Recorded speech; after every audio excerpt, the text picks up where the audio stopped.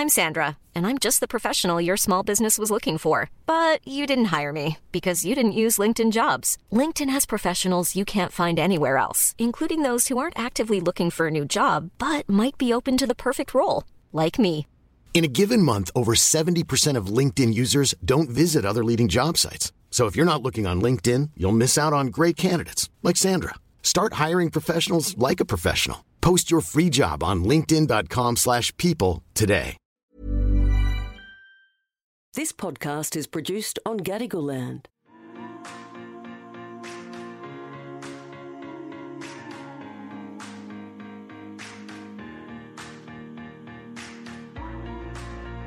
When they had this dinner dance, 350 women attended. Oh my goodness. There was a domestic violence survivor. She shared her story about how she went through abuse and how she managed to come out of that abuse and how she's surviving. And the following Monday, we had 20 women come to report domestic violence. You're listening to Short Black with me, Sandra Sully. Good women, great chat. Well, what a pleasure it is today to introduce to Short Black Rosemary Kariuki OAM. Good morning, Rosemary. Good morning, Sandra. Now, we met in 2022 and I was so struck by just you, your smile, your infectious enthusiasm. You have a big personality, but you've also equally got a big story to tell, don't you? Yes, I remember very well how we met, and when I saw you, because I always watch Channel 10, I knew it was you and I couldn't wait to say hi to you. Well, you have to say that I'm sitting here. But for those that don't know your backstory, if they haven't seen the documentary Rosemary's Way, you're a woman from Kenya who arrived in Australia. You were in your late 30s, all alone. I came here in 1999 from a small village called Eldoret in Kenya. And I was running away from the tribal clashes because of politics. And I wanted to go to the farthest place in the world because I was so angry with my country. I love my country. And where is farthest than Australia? That's how I landed here with one suitcase.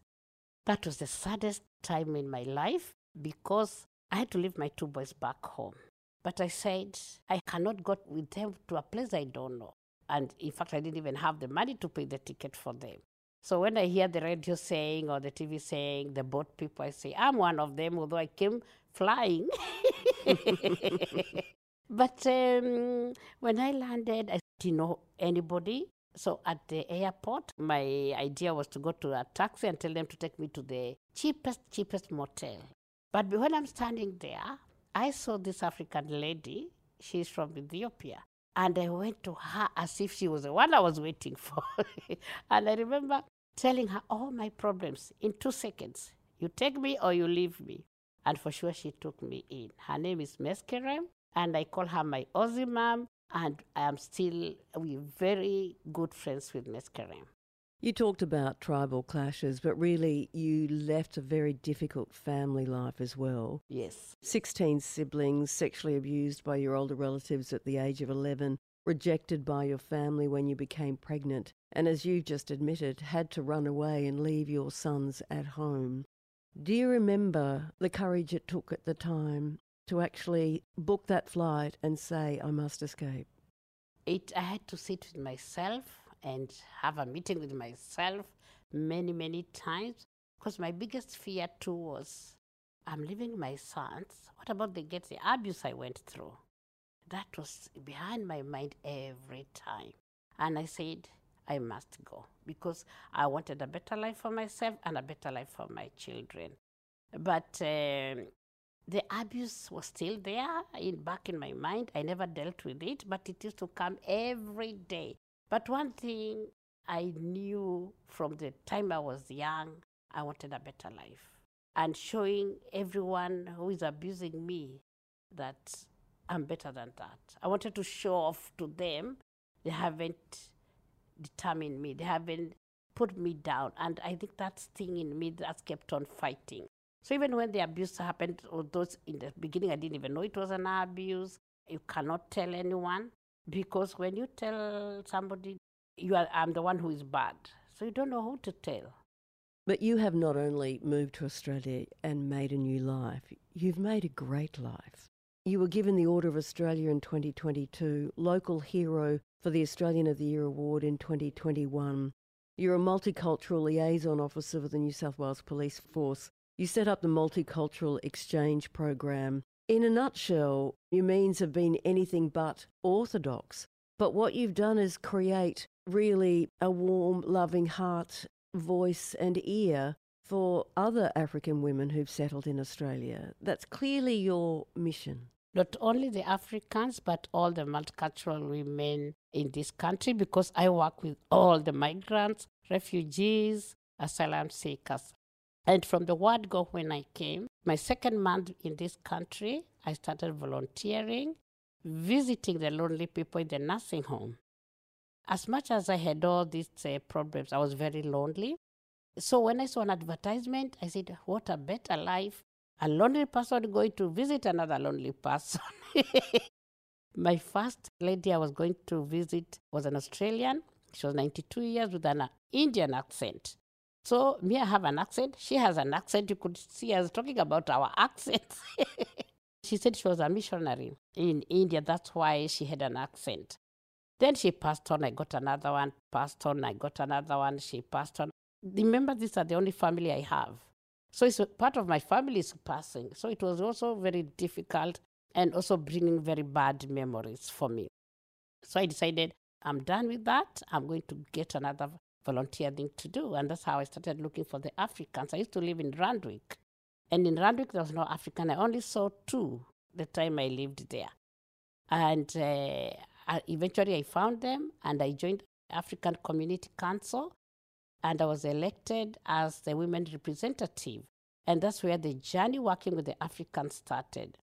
And that's the time there are a lot of South Sudanese, Liberians, and Sierra Leoneans were coming in huge numbers. That's how I got the job as Multicultural Community Liaison Officer with the New South Wales Police. And I started in Auburn. And when I was working there, I realized the Africans were not accessing services. And what's the biggest barrier? Is it just language? No, the barrier was so many things. First of all, they didn't know that the services are there. Second thing, big families, so they don't know who do they leave the kids with. They didn't have transport. Language barrier was the biggest thing. And a lot of them had a lot of problems with the police. The kids go to school, no lunch. Oh, they go to school, they have not showered. So I started asking, how do we get the Africans? And the service providers tell me, leave the Africans alone. They don't come to anything. So your job and your mission was to change that and make services accessible and cut through all of those barriers, which clearly you've done. But it's been a long road, hasn't it? It's a long road, but I'm a fighter. I fight for it because when I realized too, they were not accessing services. So I thought, how do I bring them to know that the services are there for them? And I thought, what does an African woman like? They like dressing up, they like eating good food, and they like dancing. And that's how the first African women dinner dance was created. And that was the linchpin, was it, for gathering people like bees to a honeypot? That's what got those women out of those homes in Sydney. African women, you appeal to their cultural sensitivities for music and dance. Yes. And dress and colour. And that is a need which is suppressed. They didn't have anywhere to go, and we dance. When a child is born, we dance. When a child dies, or anybody dies, we dance. When we are harvesting, we dance. Everything, our message is through dancing. So this is a big need which is removed. And so when they had this dinner dance, 350 women attended. Oh my goodness. And you should have seen how happy they were. Yes. And I remember there was a domestic violence survivor who shared her story. She was an Australian. She shared her story about how she went through abuse and how she managed to come out of that abuse and how she's surviving. And the following Monday, we had 20 women come to report domestic violence. Then from there, they started coming, even it's housing, they'll come to me, and through coming to me, I'll work with them. We started organizing information sessions for them, showing them how to pack a healthy lunch, telling the kids to shower. So from there, it was a good journey. And then the culture exchange program was born in 2008. Dinner dance started 2006. Women from Aladala, South Coast, they saw us on a newspaper. And they said they want to come for the dinner dance, but they don't have money to pay the motels or the hotels. And I said, you can come and share accommodation with us if you don't mind sleeping on the floor or sharing the bed. And for sure, they came. So the following morning, after the dinner dance, we were making breakfast in my house. And we were saying, how do you make that? What do you call that? You know, women in the kitchen, how they talk. And one of the ladies from Aladala said, hang on, you can come to Aladala and we continue cooking. And for sure, we took on the challenge and we went to Aladala, and that's how the culture exchange program was born. And every year we go to places. We have gone to Griffith, Aladala 2 times, Blue Mountain 3 times, Port Macquarie, Maitland, Gerringong, Central Coast, and a town called Korowa in the border of Victoria and New South Wales. And I remember we went to Korowa. The local school invited us the second time. They took 3 women. There's Indian, there's Iraqi, there's Pakistan. There's all different types of women. So you got 3 women from different countries in a class. Let's say, for example, the class is for law or agriculture. So the students will ask a question, and each woman will answer the question regarding their own country. So you can imagine by the time we are done, I had learned so much about these women. And down the line, the principal wrote me an email and said, Rosemary, you have no idea. The school turned around. It was a very troubled school, but it turned around after hearing all the stories from these women. And what was it about those stories that you think turned that school around? Because when you are answering a question, you tell a story. They had some women work months and months for safety. They hear that some didn't even have homes. Some don't even know where their children are. Some don't even know where the families are. So all those stories. And they realized we have everything, but we are just giving the teachers and our parents a hard time. And I think hearing of all these stories, it turned them around and it became a very good school. It sounds to me like you gave those kids something to relate to. Yes, yeah. They didn't feel so alone, because everyone's journey is exceptionally different, and yet there's often common threads that can pull us all together. And I want to share a bit about what comes after the culture exchange program. I remember one lady, she's a Pacific Islander, a big lady, and we went to Gerringong, the 7-mile beach, and she was just admiring the water and she was crying. The tears was just coming out. So I asked her, why are you crying? And she said, I did not know that somebody can love me. It broke my heart.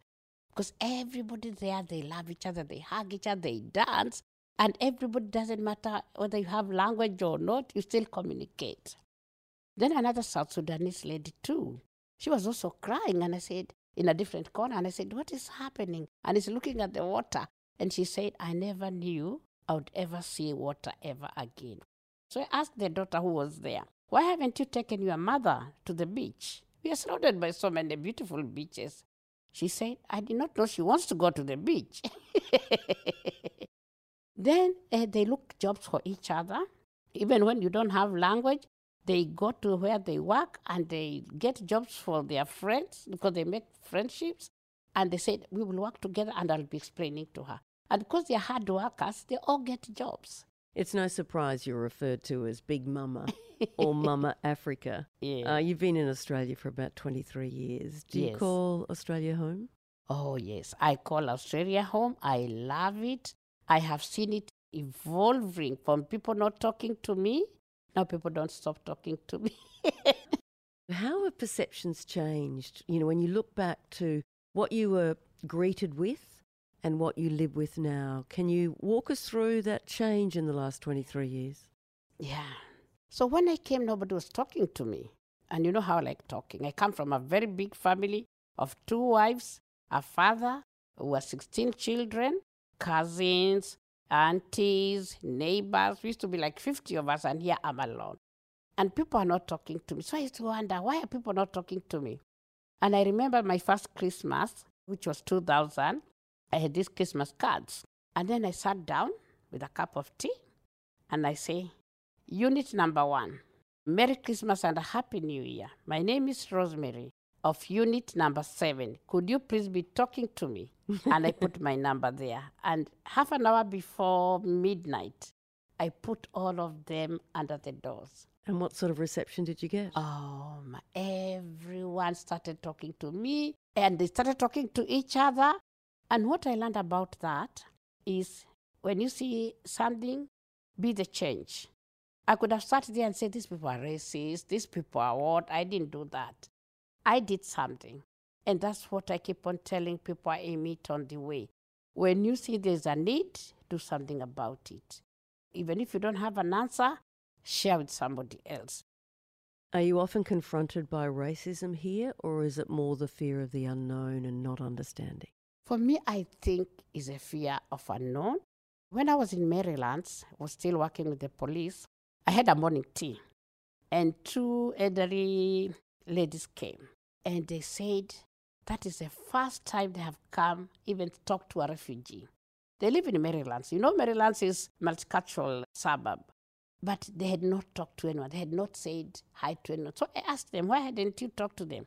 So it's the fear of the unknown. I went to live in Bochum Hills where I lived for 9 years. Nobody was talking to me too. And that time I had lived for long, like over 10 years in this country. But I had other friends, but the neighbors, they were not talking to me. And I made a decision. Wherever I will move to and I will live, I'll make a difference. So I built a house in Orange Park in Camden. And in my street, thank God, I was the first person. So when I see a truck, I go there, I introduce myself, I give them my card, I tell them the shops are there, the bigger shops are there, the Jeep is there. And when you did anything, I am in that house. Just come and knock. And I'm telling you, in Orange Park, everybody talks to everyone.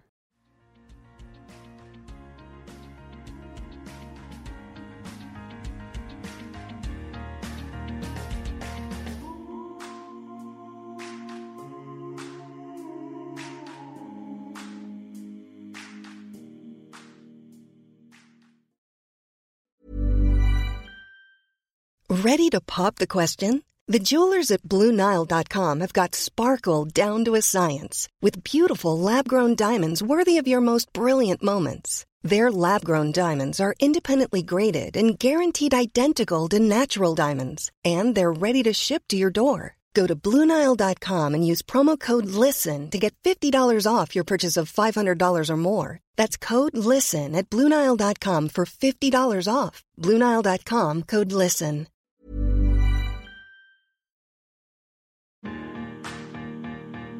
See, it's your big heart and your big smile that's so infectious. And you often say laughter is your secret weapon. You've just written a book called A Joyful Life, and there's a magnificent picture of you on the cover with this absolutely, splendid red headdress. What's the rationale behind the book? What are you trying to say? A Joyful Life is about my journey, about my life. And I remember I have a ghostwriter called Samaland, who is beautiful. She just understands me. And I remember telling her, I want to write my book. And every chapter I want to leave people with a message. Yes, the journey, bad ones. I went through domestic violence. I went through family abuse. I went through tribal clashes.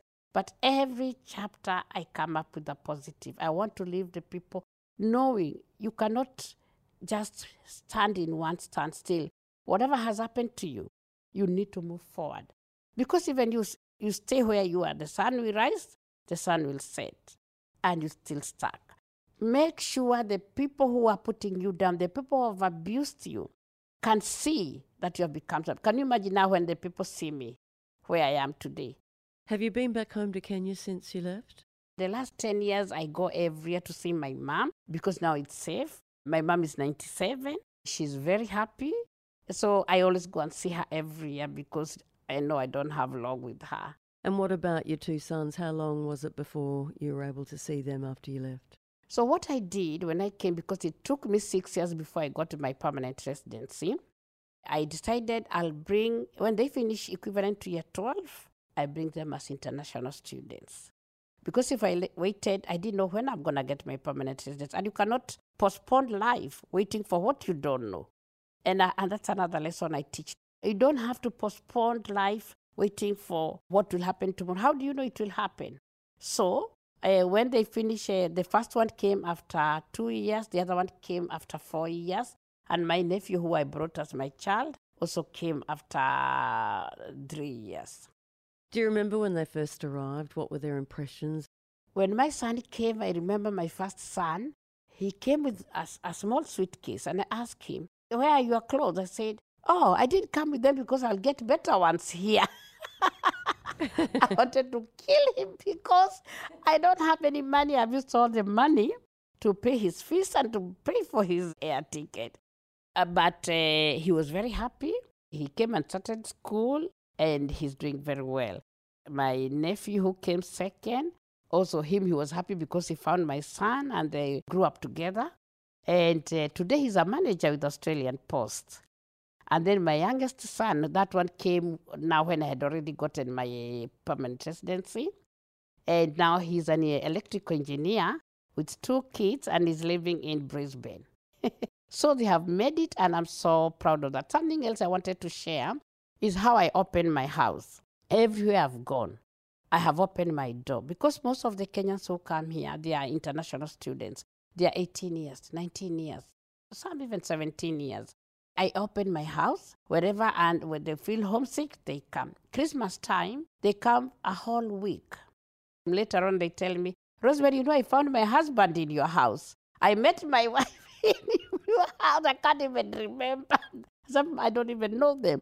And even up to today, people just come. Not only Kenyans, everyone, even my Aussie friends. Something else I do, I always have a couch or a day bed outside. I always have a good garden wherever I live. So I have a day bed. I have a fridge now here, and I have some fruits inside. I have some newspaper.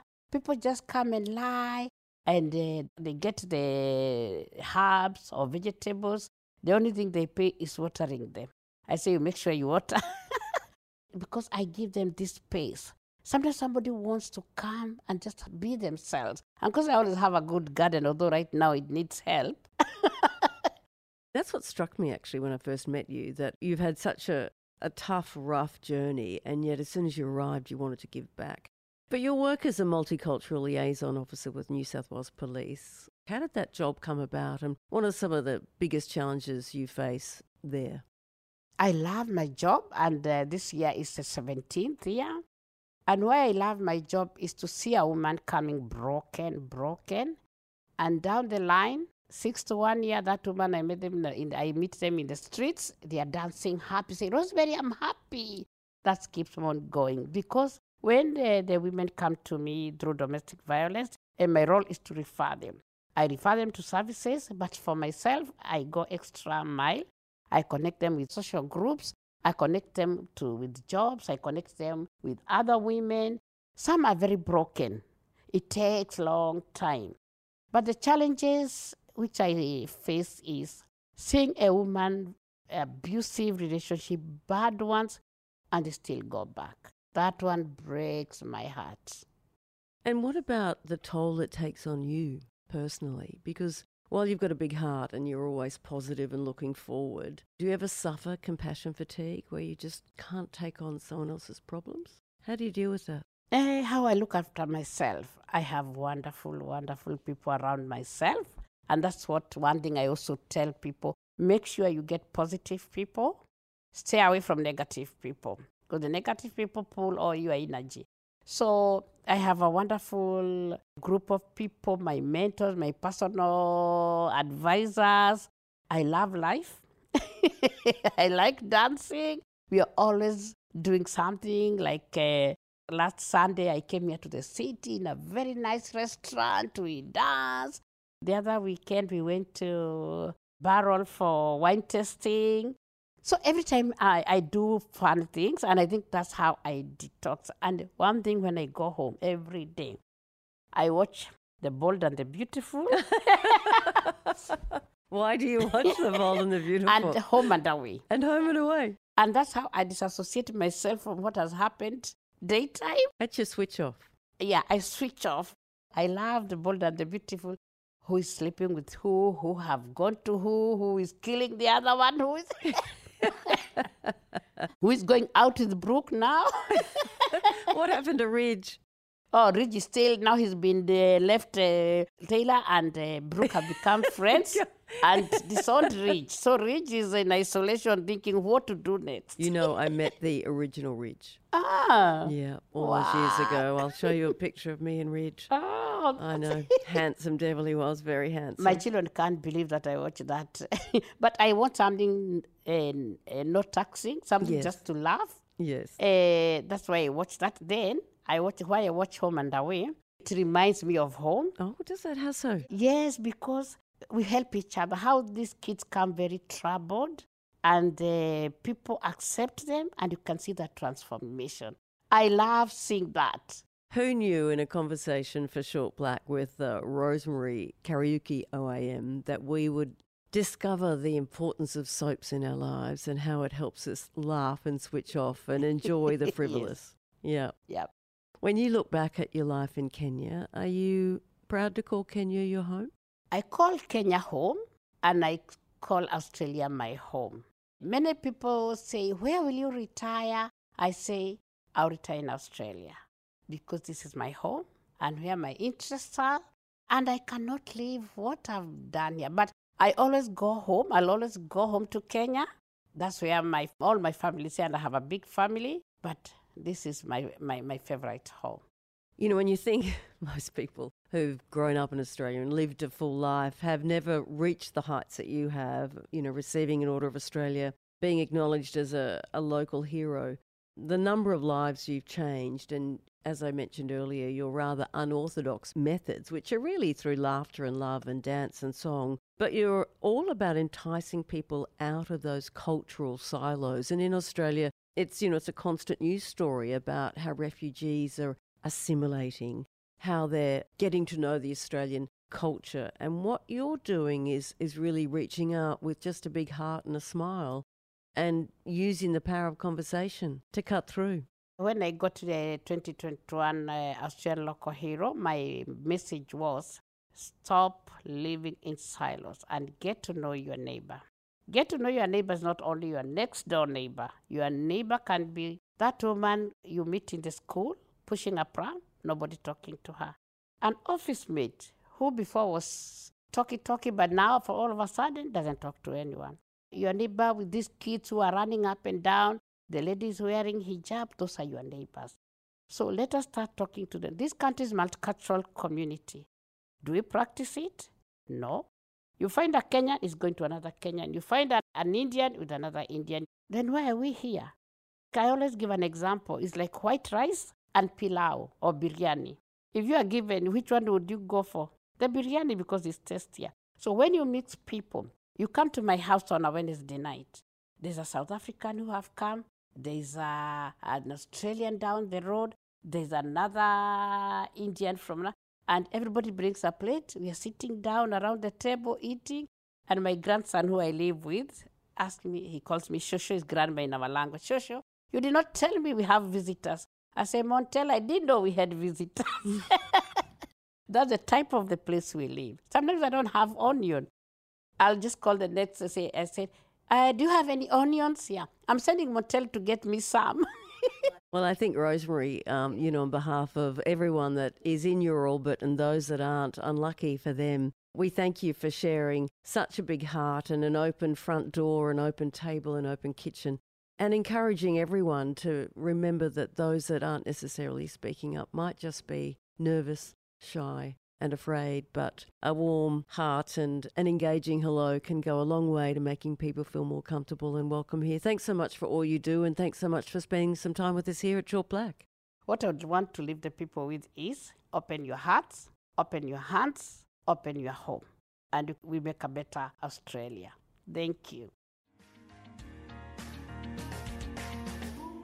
You have been listening to Short Black, a Network 10 podcast.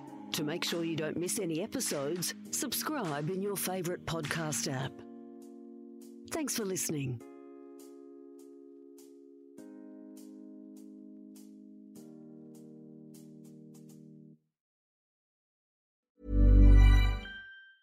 Even when we're on a budget, we still deserve nice things. Quince is a place to scoop up stunning high-end goods for 50 to 80% less than similar brands. They have buttery soft cashmere sweaters starting at $50, luxurious Italian leather bags, and so much more. Plus, Quince only works with factories that use safe, ethical, and responsible manufacturing. Get the high-end goods you'll love without the high price tag with Quince. Go to quince.com/style for free shipping and 365-day returns.